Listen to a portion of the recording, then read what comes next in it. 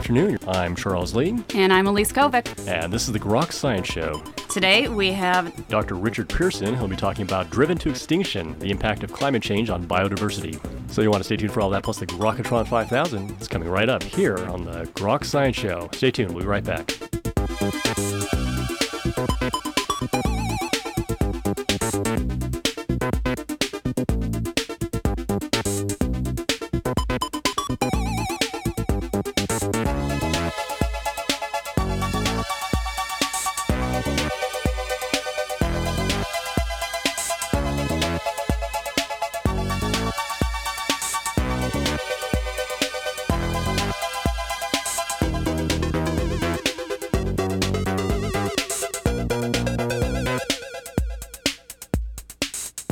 Welcome back to the Grok Science Show. Well, global climate change continues to affect life forms across the Earth. However, the extent of this change still remains uncertain. At the extremes, mass extinctions may be possible, or alternatively, life forms may be quickly adapting to their new environments. How is biodiversity being affected by global climate change? Well, joining us today to discuss this issue is Dr. Richard Pearson. Dr. Pearson is a scientist at the American Museum of Natural History, whose research has been funded by NASA and the National Science Foundation. Author of numerous scientific publications on the subject, he has penned the new release, Driven to Extinction, the impact of climate change on biodiversity, and he joins us today to discuss this very fascinating issue. Dr. Pearson, thank you very much for joining us today on the Grok Science Show. You're welcome. Thanks for having me. It's really our pleasure, and certainly glad to have you on the program. You know, there's a lot of different opinions out there, mainly through the media, which is talking about the impact of climate change on biodiversity. How do we wade through what's out there to actually come at what is actually happening to the different species on the Earth? True, there's certainly many different opinions out there, and certainly what I'm trying to do in the book is really lay down some of the things we do understand and some of the things that we don't understand about the issue. But some things that we really do understand extremely well are related to how species are actually already responding to climate change. So we know that the climate is changing. That's kind of unarguable, if you like, in terms of climate patterns over the last century or so. And we have some really good, strong data showing how species are already responding. So some of them would be exotic cases like work that we've done here at the American Museum of Natural History showing that amphibian and reptile species in Madagascar are actually shifting their distribution, so they're moving upslope as the climate is warming in that part of the world, which is one of the kind of responses you would expect to see from climate change. But other less exotic examples, if you like, will be happening in everybody's backyard and in the local park. Things like spring coming earlier, so flowers blossoming earlier in the spring and birds laying their eggs earlier. These are all what we tend to refer to as fingerprints of climate change. Another fingerprint would be that distributions are shifting poleward, so northward in the northern hemisphere and southward in the southern hemisphere as the climate's changing. And really we can't pick up one particular study that will unequivocally kind of show that it's linked to climate change, but what we can do is look across literally hundreds and hundreds of different studies and show that there's a very clear signal. So that's really in the observed record. That's what's already happening, and tends to become more controversial, and quite rightly so, is then what might happen in the future. Really, that's kind of the issue. Is how do we predict what's going on in the future? Do we look to past events in the Earth's history, or what are the methods for doing so? Well, certainly, yeah. One of the key things in terms of predicting future impacts, yeah, we can look at what's happened in the past, and what we tend to see are the kinds of things that have happened in recent decades. For example, the poleward distribution shifts and upslope distribution shifts. But what we tend to rely on more are computer simulations, are models of what might happen into the future. And there are various ways that this is done, and they all have pros and cons, if you like. But one of the most commonly used methods would be referred to often as a bioclimate envelope model, which is basically to say, well, we know where a particular organism occurs in the present day, so we might know the distribution, for example, of a particular tree species or an amphibian or a reptile, and we therefore characterize what the kind of climate is that species occupies, and we might refer to that as its kind of bioclimate envelope. And then what we can do is use computer simulations to predict where, under various scenarios of what the future climate might be like, where those species are likely to redistribute through the landscape, or in effect where in the landscape is likely to become more or less suitable for the species. And of course we can go from that to estimates of extinction risk or likelihoods that species will go extinct, because if climates that the species currently occupies in effect shrivel up into the future, if they become much smaller, or if they move into areas that are currently, say, agricultural landscapes or urban areas that are not conducive to that species occurring, then we say that those would be species that are at increased risk of extinction. And you'll see, numbers out there which could go anywhere from kind of 20% of species on the planet are at risk of extinction due to climate change to way up as 60-70%, depending on the methods that are used and various assumptions. But some of the predictions are really quite alarming, that there are really a number of factors within those models that aren't taken into account, and we really need to try and understand those better before we can have a clearer picture of what the future holds. I see. It's oftentimes that these more alarming predictions make the news. Is it just because they're more alarmist than the more conservative predictions? Yeah, well, I guess so. There's always competing for media attention, and for it's inevitably the case that the more dramatic predictions will get the most attention from the media. But certainly what a lot of us in the field are doing, and certainly the purpose of my recent book, is to try and communicate a more nuanced message about really what we do understand, which is that climate change is a threat to species, but equally, and to biodiversity as a whole, but equally there are a lot of things that we don't understand. Some of the more dramatic predictions that are out there can't necessarily be supported by science, and there are, just to give you a couple of examples of things that we don't understand so well. One of them, perhaps the main one in my mind, is simply how communities respond. So I've just given you an example, this idea of computer simulations using what we refer to as bioclimate envelopes, where we model the species, we try and predict species as individual entities, if you like, rather than as part of a community. And what we're really seeing in some of the really recent literature is how species may respond in one way if you just look at them as individuals, but when you put them into the kind of complex networks of interactions with other species, the responses can really be very different. It seems like, again, these sort of models are going to be exceedingly complicated just because of all the web of interactions that exists between different species, different climates, even human factors. I mean, it seems like it would be very tough to even begin to sort of tease apart all the various factors. Yeah, it certainly is, and I think that there's been some really good science that tries to begin addressing this issue, but what some of the kind of headline predictions that you'll see in the media really don't get across is often how much uncertainty there is, really. And you'll see that the predictions, I've just quoted anything from kind of 20% to 70%, which I'm sure a lot of people are thinking, well, that's a huge uncertainty bounds, and really we have to be very upfront with the fact that there are really huge uncertainties. But then we come into the realm of, well, how do we actually act based on these uncertainties? It comes down to an element of risk, basically. Do we assume that, well, we don't really understand the future, so we're gonna hope that the least severe predictions are the ones that are gonna come true, if you like, or do we start planning for the more severe predictions? And that's not really something that science can tell you. And certainly what I'm trying to do through the book and through this chat is communicate that the science can tell us so much, but then it's up to society and the public to interpret that science. Doesn't this make this more difficult than of communicating what we know or think we know about the effects on biodiversity to policymakers and such, in terms of planning on what can we do then eventually for preserving species or even for ameliorating climate change?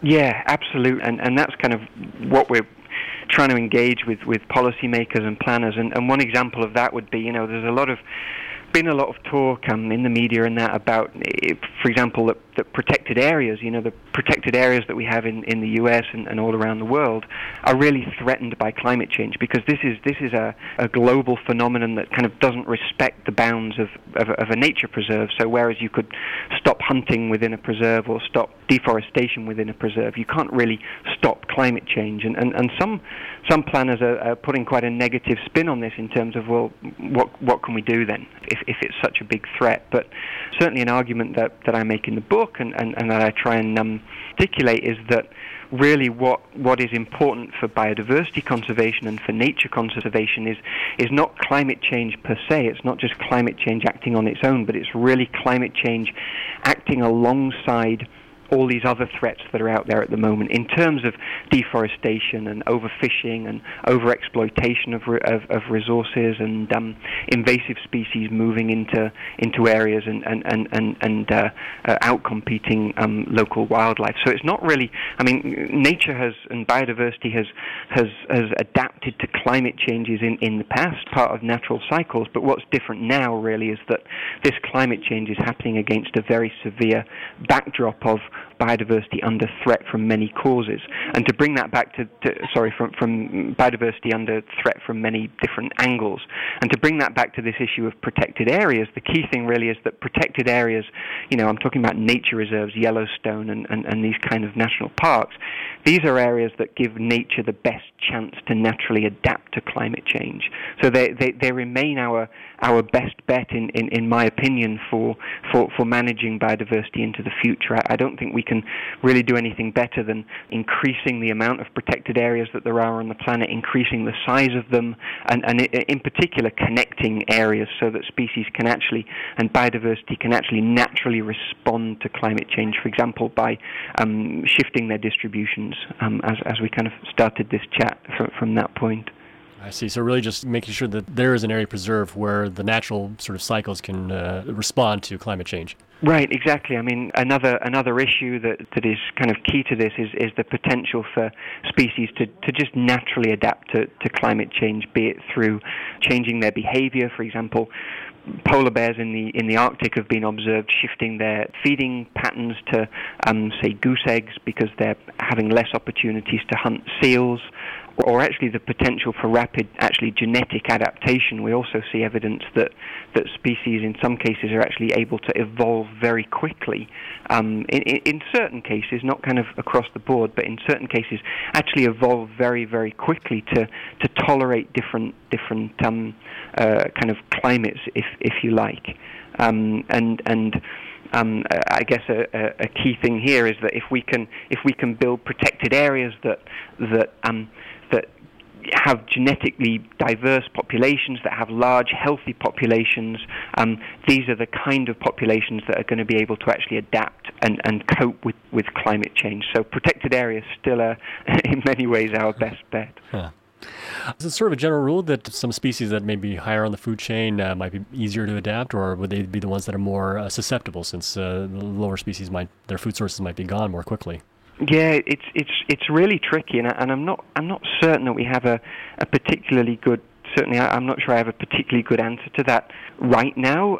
There are certain traits, there are certain properties that make species more or less adaptable, particularly from an evolutionary perspective. So plants, for example, produce lots of seeds, which means that there's a larger kind of pool each time, each generation to select from for adaptations that, say, can cope with a warmer climate or a wetter climate or a drier climate, whatever climate change may bring. So I think there's a lot of research going on at the moment to try and kind of identify those kinds of things. But we really just, when we start talking about food webs and interactions between species and ecological communities, that's really where the science in many ways is at the moment, is trying to understand how communities respond rather than just how individual species respond.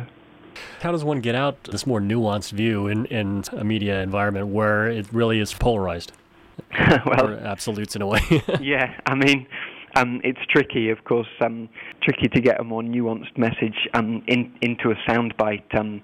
But I think best we can do is to try and package the story as succinctly and accurately as possible, where we, instead of trying to be seen as trying to, if you like, instigate change or instigate reactions from public by, if you like, spreading, maybe scare stories is a little bit too strong a phrase, but really by using the most extreme predictions to try and instigate change. I think that what we really need to do is to communicate what we do know and really what the uncertainty is. And in many ways, I would think that a good argument for making changes, for example, to conserve species better and to build better protected areas and to tackle climate change is simply that we don't really know what the future holds. And maybe that's as good an argument for making changes and responding to the threat as trying to instigate change through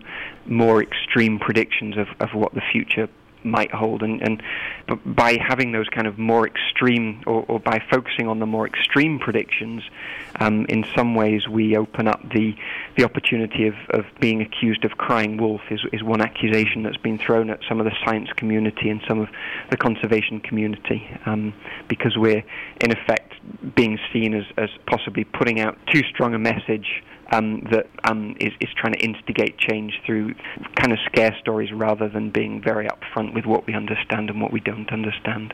Right, and it ends up being a bit of an issue when some of the more extreme elements of that don't come to pass.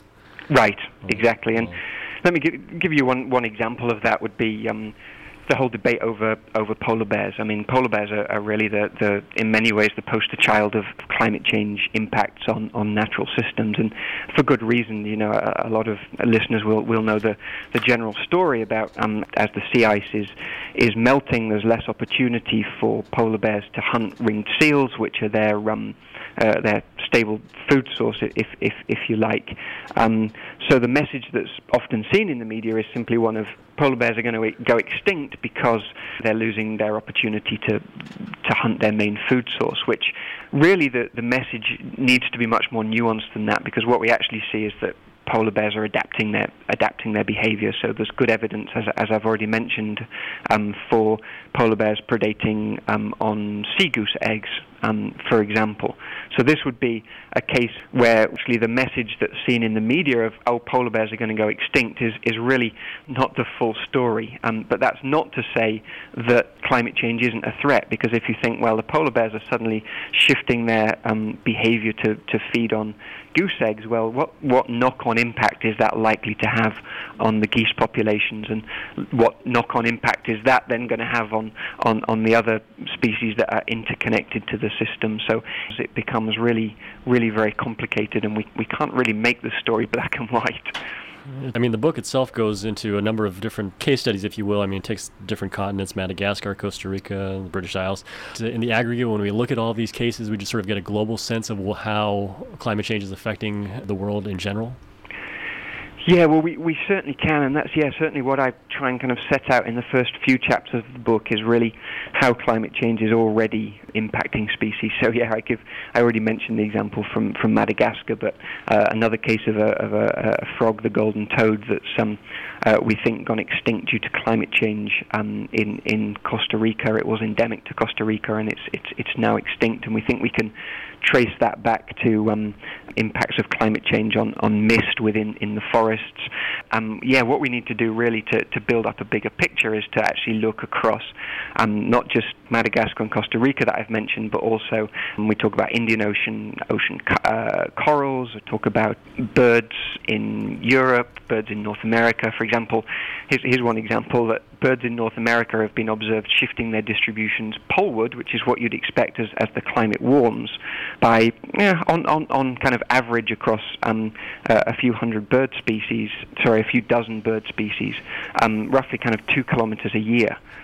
So these are really quite significant distribution shifts that we're seeing, but we can't pin it down to a particular study is proving the link with climate change. Really, the argument is much stronger if we think kind of strength in numbers, and the scientific term that's often used is the kind of meta-analysis. So there's a number of meta-analyses that have been taken on, which look across their analyses that look across a whole suite of other analyses. So try and pick up a global picture, as you mentioned, and that really very strongly comes back. We can be very confident that there already is a global picture of climate change affecting natural systems.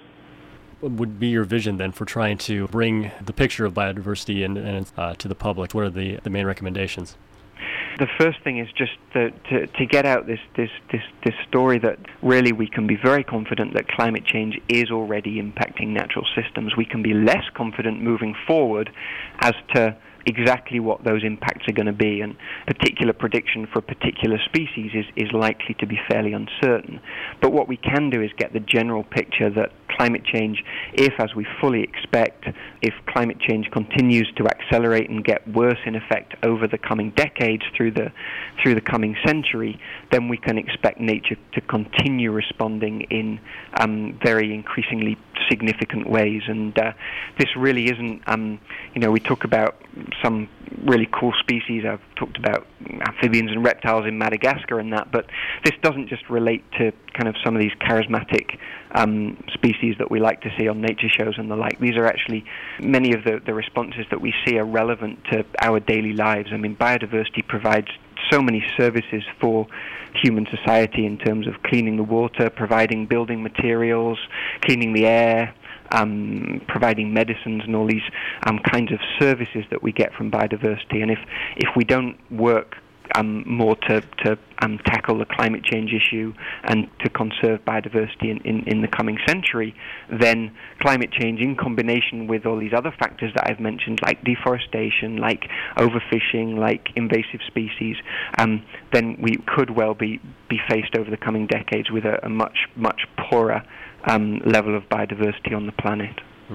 Well, the one other little thing I would like to say about your book is that pictures in it are really fabulous, and I think if one really wants to get a sense of biodiversity on the Earth, these are really some great pictures. You see a lot of very nice. I'm curious. So, did you take all these pictures yourself? No, not at all. No, there are credits in the back there. They're mostly taken from colleagues of mine who I've worked with and who've generously contributed those. Well, it really is a great book and fabulous. I think a lot of people should take a look at this. The book is called Driven to Extinction, The Impact of Climate Change on Biodiversity. And Dr. Pearson, I want to thank you very much for joining us today on the Grok Science Show. Thank you. If you do have a few seconds, though, we would quickly like to play our game, the Grokatron 5000. I'll give it a go. Okay, it's time to play our game, the Grokatron 5000. It is our supercomputer, formerly known as Deep Blue. And today, the Grokatron 5000 has chosen the topic, easy to adapt or stuck in a rut. So for the following 5 individuals, the Grokatron 5000 would like to know if you think they'd be easy to adapt or if they're just stuck in a rut, and maybe a little reason why. Dr. Pearson, ready to play the game? All right. Okay, here we go. Person number 1, it's Charlie Sheen. Ooh, I would hope that he's likely to adapt. He seems very changeable. He's adapting to unemployment very well. Well, that's true. I think he's finding other sources. All right, Dr. Pearson, Tiger Woods. Stuck in a rut. Probably there should be some golfing analogy here, shouldn't there, in terms of stuck in a rut. Ball is buried so deep you can't quite get it out. Right. Wow. I don't know. The one that sprung to mind wasn't arable in terms of balls. Well, hence my hesitation. I didn't mean the double entendre there. Yes, you both did. All right, number 3, Simon Cowell. Ooh, changeable. Again, don't follow his career too closely, but seems like he's adapting to many different shows. So. Oh, okay. And then number 4, Richard Dawkins.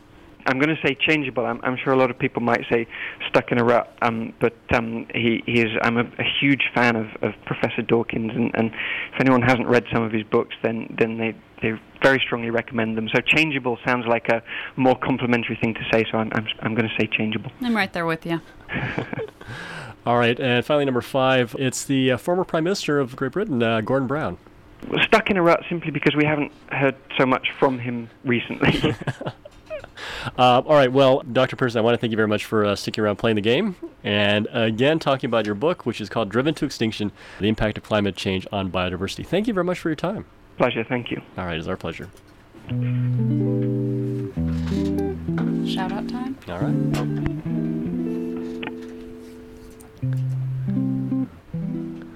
All right, well, great interview with Dr. Richard Pearson. Mm-hmm. I wonder how zombies would affect biodiversity. Oh, you know how they would. It wouldn't be pretty. And everyone else, email us at grokscience@gmail.com. Let us know if you have any show suggestions. Let us know if you think that we're morons. You can also go to groks.net, and there is a handy-dandy blog, and you can leave a couple of comments there. Let us know how we're doing. Let us know if you have any show suggestions. And yeah, basically, we would just love to hear from you. Post whatever you're thinking. Your laundry list, grocery list, something sciencey, that'd be good too. We're also thinking about starting a video blog, so let us know if you have any suggestions there. That would be good. All right, well, this has been the Grok Science Show. I've been your host, Charles Lee. And I'm Elise Kovic. And we'll be back in 2 weeks with more from the world of science and technology. If you'd like to contact us, email us science@groks.net, website groks.net, www.groks.net. We are on Facebook and Twitter. And make sure you post on the website. Let us know what you're thinking, and we'll respond to all of your comments, good, bad, ugly, or otherwise.